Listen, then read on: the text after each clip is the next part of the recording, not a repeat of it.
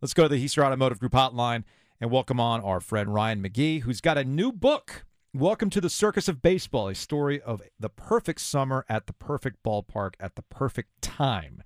It is out this week. Ryan, what's going on, man? I'm good. You all right? I Yeah. saw you were diving into another, decades-old can or something. A 30-year-old championship, Young North Carolina by our championship. standards, right? Yeah. Still one of the greatest things I've ever heard on the internet. Which was when you were drinking, I think maybe the NC State '83 stuff, and you go, it tastes like whatever, and then Joe goes, no, that tastes like metal poisoning. Like it was. I laughed, man. I laughed, but yeah, but you're all right. You're good. We're good. No, I'm good. We cut it with a little Maker's 46, which I did see that. Yeah, delicious. Which Giglio had never had Maker's 46 before, so he enjoyed that. But Giglio's learning all sorts of things. I am. Come to find out on Friday, while we were at the Durham Bulls Athletic Park for opening night, he did not realize Crash Davis was a real person. Yeah, he was. Now, he wasn't – I don't know that the actual Crash Davis definitely did not hit as many home runs as the fake Crash Davis. Right. I'm pretty sure he didn't sleep with as many women as the real Crash Davis. But, yeah. Did you talk to anybody in Asheville that might have? Well, Moonlight Graham was a real person too. Yes, he was. I don't think that one I knew. Yeah, I don't think. But no. So it's funny because promoting the book, which is about the summer I worked for the Asheville Tourists, everybody around, like I did a radio interview like in Albuquerque a minute ago, and they're like, well, hey, where is this place? Like, all right, have you seen Bull Durham? Because where Crash Davis hits his last home run, the fact that tourist jersey that Kevin Costner wore still hangs in the lobby of the Asheville Tourist front office. So yeah, there you go. And in fact, they shot it first. They shot the end of the movie in Asheville first, and then went to Durham in '85 or '86, whenever it was, to shoot Bull Durham. And Ron Shelton, who wrote and directed Bull Durham, he took Greatest Show on Dirt from the tourists because they had it on banners. My old boss, Ryan McGee, had it on banners everywhere, but never copyrighted it. And so Ron Shelton took it, and then the NCAA took it from Ron Shelton because he didn't copyright it, and now that's the official slogan of the College World Series. So there you go. That's way too much information, but I gave it to you. Ryan McGee, ESPN, joining us here on the Heister Automotive Group hotline. That's Joe Ovies. I'm Joe Giglio. The name of the book is Welcome to the Circus of Baseball, and it's about Ryan's summer. You were an intern with the Asheville Tourists in '94, Ryan? Yeah, it was my first job, $100 a week. I mean, you guys will appreciate this. I went to the winter meetings with my cassette tapes because I wanted to be a play-by-play guy. And, of course, when you have an accent like I do, particularly in the 90s, that was not working out for you. Not going to happen. Yeah. I remember Matt Veskerzen, who, of course, is everywhere now in Major League Baseball. At the time, he was the voice of, like, the Visalia Oaks or something. And he did this little seminar at this job fair. And I walked up and I was talking to him, and I could tell as I was talking, he was looking at me like, yeah, dude, you're not. No one's going to hire you as a play-by-play guy. So, yeah, I took a $100 a week internship, which was a paid gig, and there weren't that many of them in Asheville. And I always loved McCormick Field, always loved Asheville. We all do. But, and the job was everything. But there was a promise, like, I think, hey, we don't have a radio network. Well, we might start one. So you should come work for us. And, of course, they never started one, and I left. But I'm going to get to do an inning. I'm going to Asheville on Thursday, and now they have a radio network, and they're going to let me sit in for an inning, and I look forward to being awful at that. That's awesome. First of all, your accent is fine for play-by-play. You and Wes Durham are voice twins. Yeah, same guy. Now, so right, totally. You could make that work. But second of all, I have a process question for you about this book, and Welcome to the Circus of Baseball is the name of the book. It's available. You should get it. All of your places that you can get your books. Thank you. Process question for you. 1994. Now, this is going to separate why Ryan is successful as a writer and I'm on radio. Now, here we go. You ready for this? Did you keep notes in 94? Yeah, oh, my God. I did. And that was very unusual for me. Now, what is not unusual for me is I throw nothing away. Okay. Like, I'm standing in my office in my basement in Charlotte, and my wife will not even go in there because it is basically like a Morningstar storage unit. And it's just boxes and papers and knickknacks and whatever else just literally piled up all over the place. But I still had a box full of everything from that summer. I mean, it was kind of a time capsule too, because I left from there and went to work for ESPN in Connecticut. And so I hauled all my stuff from Asheville and put it in my parents' garage and then left for years. And so it all kind of sat in a box. But yeah, like all the programs and pay stubs and like the photo section in the book, there's stuff that is scanned that is just like stuff that I just had. And yeah, but I took notes. But about halfway through the summer, I started to realize this isn't normal. Like James the Mountain Man was a guy in overalls that crawled around behind the fence collecting foul balls and home run balls, and then we would buy them back from him for a quarter or 50 cents because baseballs were really expensive. Yeah. And James, part of his deal was any animals he found back there, he could keep them and kill them, and he'd go eat them, like raccoons, skunks, whatever. One day he came out and he had a snake. He held up his bag and said, "Man, I found a lot of balls." I go, "Damn, James, there's a snake on you." And it wasn't wrapped around his arm. It was like literally clamped into his flesh, like the fangs. And he just popped it off and broke its neck and threw it in the bag and went home and ate it that night. Like, you can't make that up. So about halfway through the summer, when I realized Grady Gardner, the groundskeeper, and Big Mike, who ate all the concessions every night, and, you know, Sam Zurich, the broadcasting legend who got Bart Simpson one night, and I don't know if I can say the kid, but said we got a lost kid in the ballpark. I have a chapter in the book named after it. But you know, just the point is we had this cast of characters, and I started taking notes through the summer because I was like, I feel like people would want to know about this. And the reality is, if you go down to the Mudcats, they have a different cast of characters, but similar. Sure. Mm-hmm. And Durham and Asheville and Fayetteville and Burlington and wherever. And that's what I wrote down. Ryan McGee, Marty McGee on ESPN Radio, which you can listen to on 99.9 The Fan on Saturday mornings. He's got a new book out about his time with the Asheville Tourists. All right. Before we move on to some other topics, before you get out of here, though, what is, as you mentioned it, with these characters, is that the romanticism of minor league baseball? Yeah, and that's what the book is. I mean, it's specific to my summer. This is the summer Michael Jordan was playing, you know, minor league ball. Yep. You know, it was, and this was the summer where we all knew the baseball strike was coming in MLB. And so it was just kind of this inflection of the summer for the sport, this intersection for baseball, and particularly but minor league baseball, you guys know, because of where, listen, I grew up in Raleigh. Y'all all know this. Mm-hmm. Going to the old DAP, you know, when the Mudcats moved to town, you know, we would get in the car and drive to Burlington, and we'd drive to Martinsville, and we'd drive to Asheville, and we'd drive to Fayetteville, and we'd drive to these places. Shelby had a team. And so we would go, and that's what this book is about. And it still feels that way, even though Major League Baseball is trying their best to ruin minor league baseball right now. If I go to a game to see the Montgomery Biscuits or the Rancho Cucamonga Quakes or the Lansing Lugnuts, it still feels – you don't have to worry about betting lines or controversy or politics or whatever. You just sit there and watch the game, and there aren't a lot of those places left. Ryan McGee, ESPN, joining us here on the OG. If you missed any of this conversation, check it out on the Best of the OG podcast. You have an entire chapter devoted to Russell Wilson, right?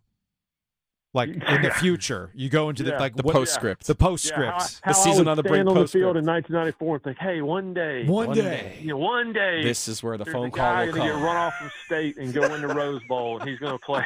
He's going to play out here. Totally. Yeah, I thought about that. But it's funny. So I went to college with Todd Helton at Tennessee. Yeah. And Todd played for the Tourists the next year, like the year after I was there.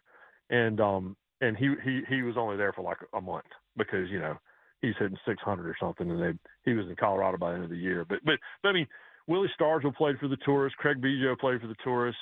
But even like the barnstorming teams, Jackie Robinson, Babe Ruth, they thought died in Asheville because he was in town to play the Tourists. Right. Lou Gehrig, Ty Cobb, they all played there, and you know, and we would maybe have a few too many beers that were left over from the night, and we would play on that field too. All right, Ryan, we'll close on this because it happened last night in the NCAA Women's Championship, where apparently there was disrespect of the SEC. Oh, okay. I mean, this ties in with Georgia winning the national championship and guys actively going on camera saying, yeah, there were people who counted us out. Nobody was counting out Georgia. So in your time immersed in the SEC, and we're not that far away from spring ball and the spring games. Explain it to us. Where is this SEC disrespect forming? Well, it's all they have. That's all they've got. I mean, it's like Michael Jordan, my personal favorite. We mentioned Michael Jordan a second. My personal favorite part of the Michael Jordan documentary, the 30 for 30, was him explaining how he stayed motivated. And some sixth man for Seattle would say those shoes are ugly, and Michael would turn that into 48 points. And so Nick Saban kind of invented this, and Kirby Smart has kind of run with this, and it's this idea of Kirby Smart lays awake at night, and I know this because he's told me, thinking, how am I going to motivate these guys? Yeah.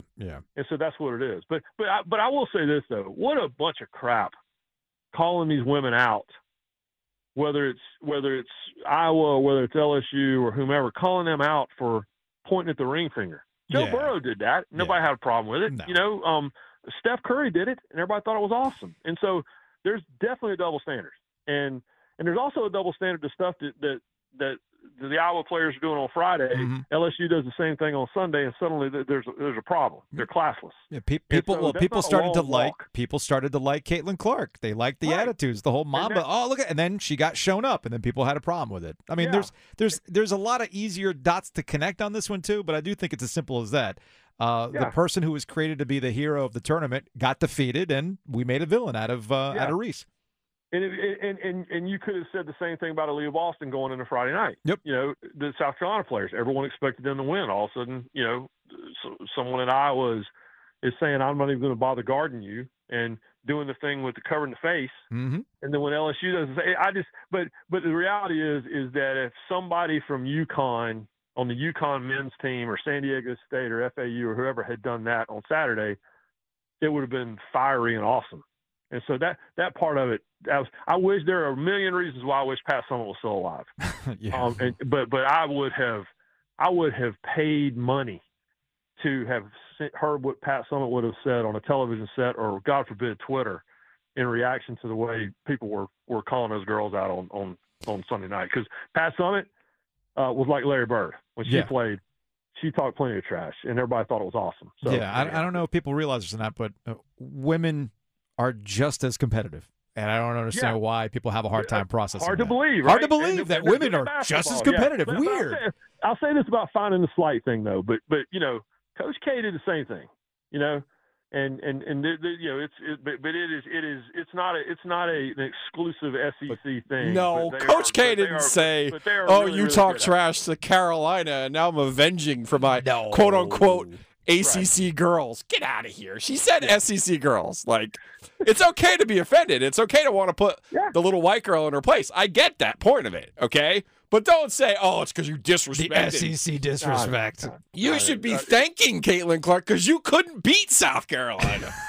You needed her to get them out of the paint for you. No, you're exactly right. But whatever you need to motivate you, you go right ahead. There you go.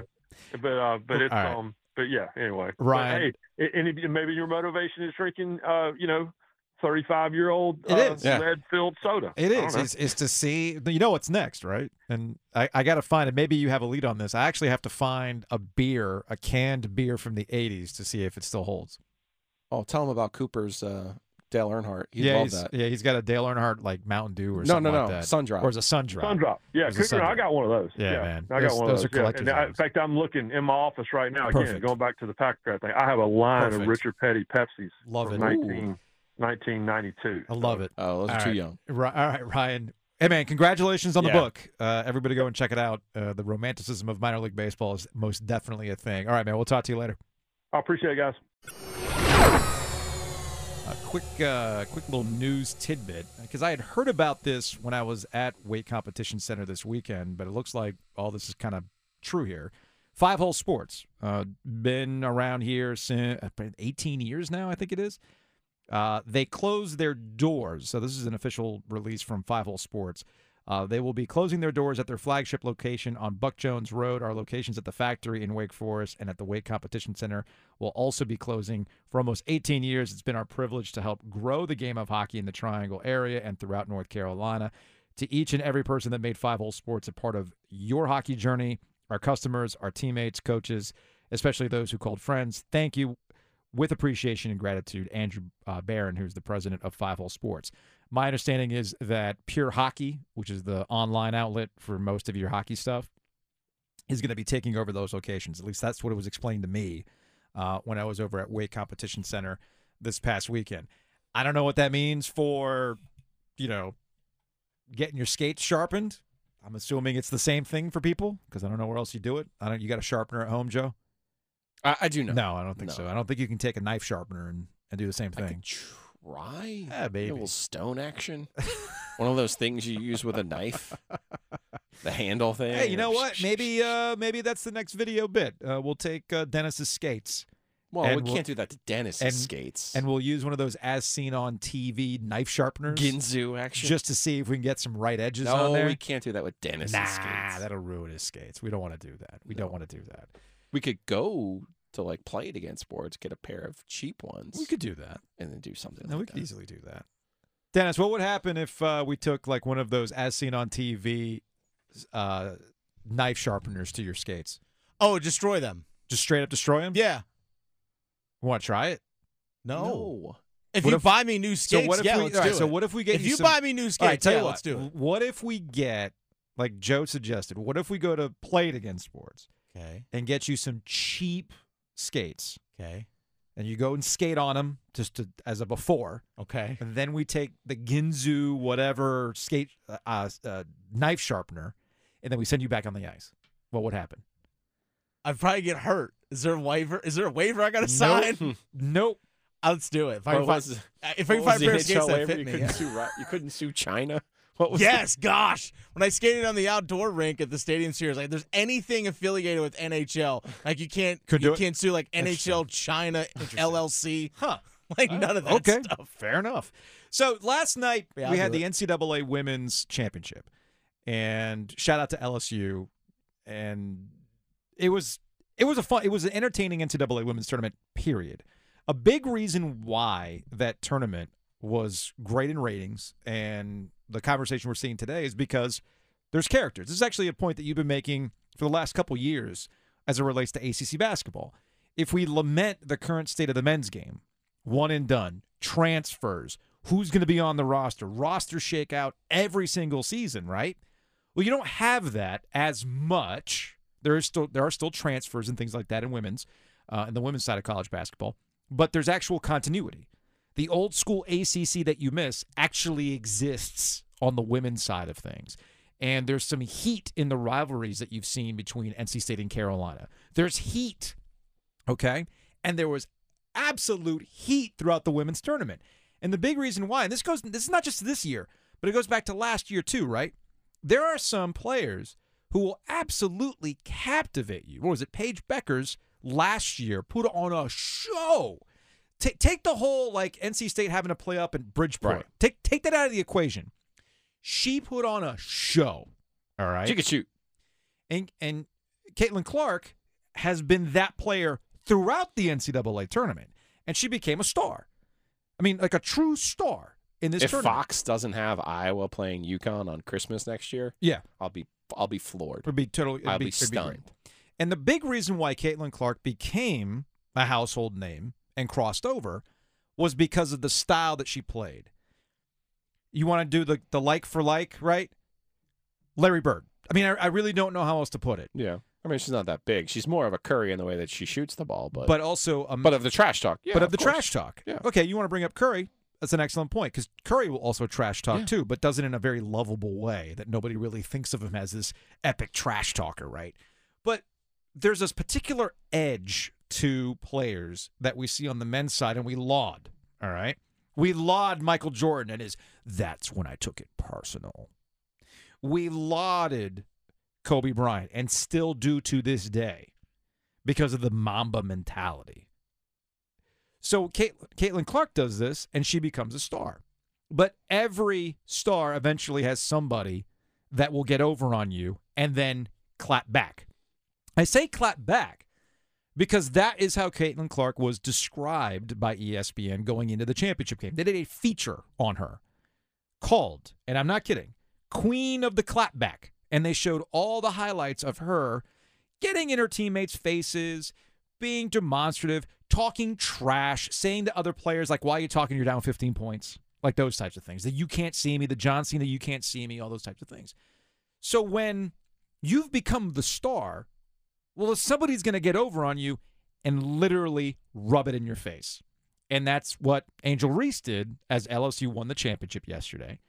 And for all of 10 seconds, essentially, she was making it known, I got you. You could talk all the trash you wanted, but I got you. I'm going to do the you can't see me. I'm going to do that on you. I'm going to flip it back. She won the game. She won the game.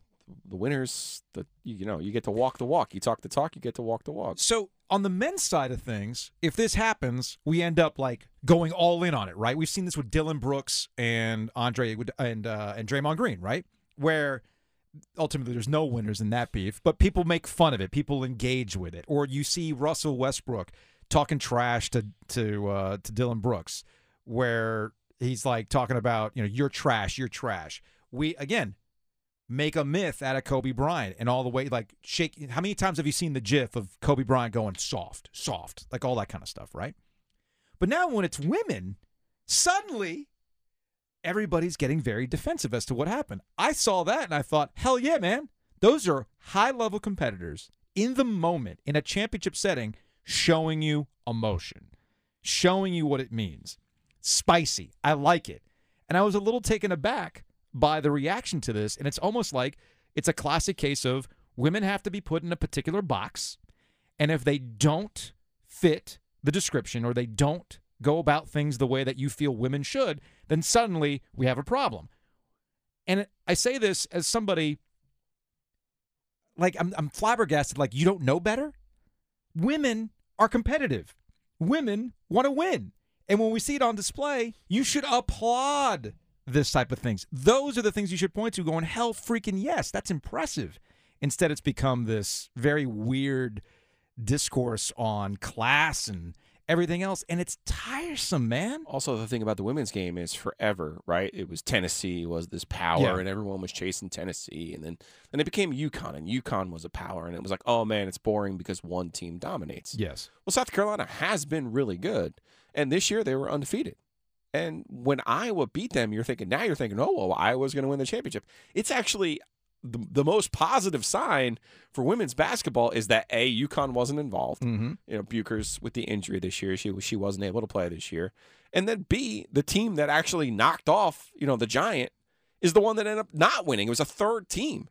So more depth, more interest, more drama. And, yeah, it's silly to sit here and hand-wring over Angel Reese and act like she was classless because she talked trash during a basketball game. It's a basketball game. It's a basketball game and somebody I talked went trash. to a bunch of Gardner High School games this year, and the cheerleaders talk trash. Right. You're like, everybody, it's basketball. So what am I missing? Talking trash is part of basketball. So that's the thing. Just because it's on this national stage or it's the only time maybe you're paying attention to the women's game, it doesn't mean it doesn't happen. Like, it's about that. So weird. When it comes to in the last couple of weeks, this is what we've seen unfold on the internet, or the discourse that has unfolded around the women's game. There was some dope who chased the clout, and he took a screen grab of ESPN's homepage one day, and it was all like college women's basketball stuff. And he was like, "This is what ESPN has become. Nobody cares about this stuff." And again, he got completely dunked on. Sometimes I wonder if that's what people are into. Who's to say he doesn't have a significant other who reads the mean tweets to him on a late Friday night? Like, no, read the one that told me I was a human piece of garbage. Yeah, that's it. Read that for me. So do you, right? So a couple weeks ago, this is a thing where nobody cares about the women's game. And yet, ratings have been good. You have a star that's been born in Caitlin Clark, this NCAA tournament run. And then people are so fired up about this that they now want to talk about it all day and they have opinions on it. And you have idiots like, what's his face, old Tippy Toes from Barstool, and Keith Olbermann tweeting, what Portnoy was like, piece of crap. He didn't say that. He said something else I can't repeat. Yeah, he took the highlight about LSU? About Angel Reese doing her thing. Oh, is that what this is about? Oh, yeah. And he just goes, what a piece of crap, right? And then you got Keith Olbermann that just, what a blanking idiot. And it's like, whoa, wait a minute now. If that's a guy... Do I need to enforce the Aaron Rodgers rules on you right now? Well, again, these are just two examples. Okay.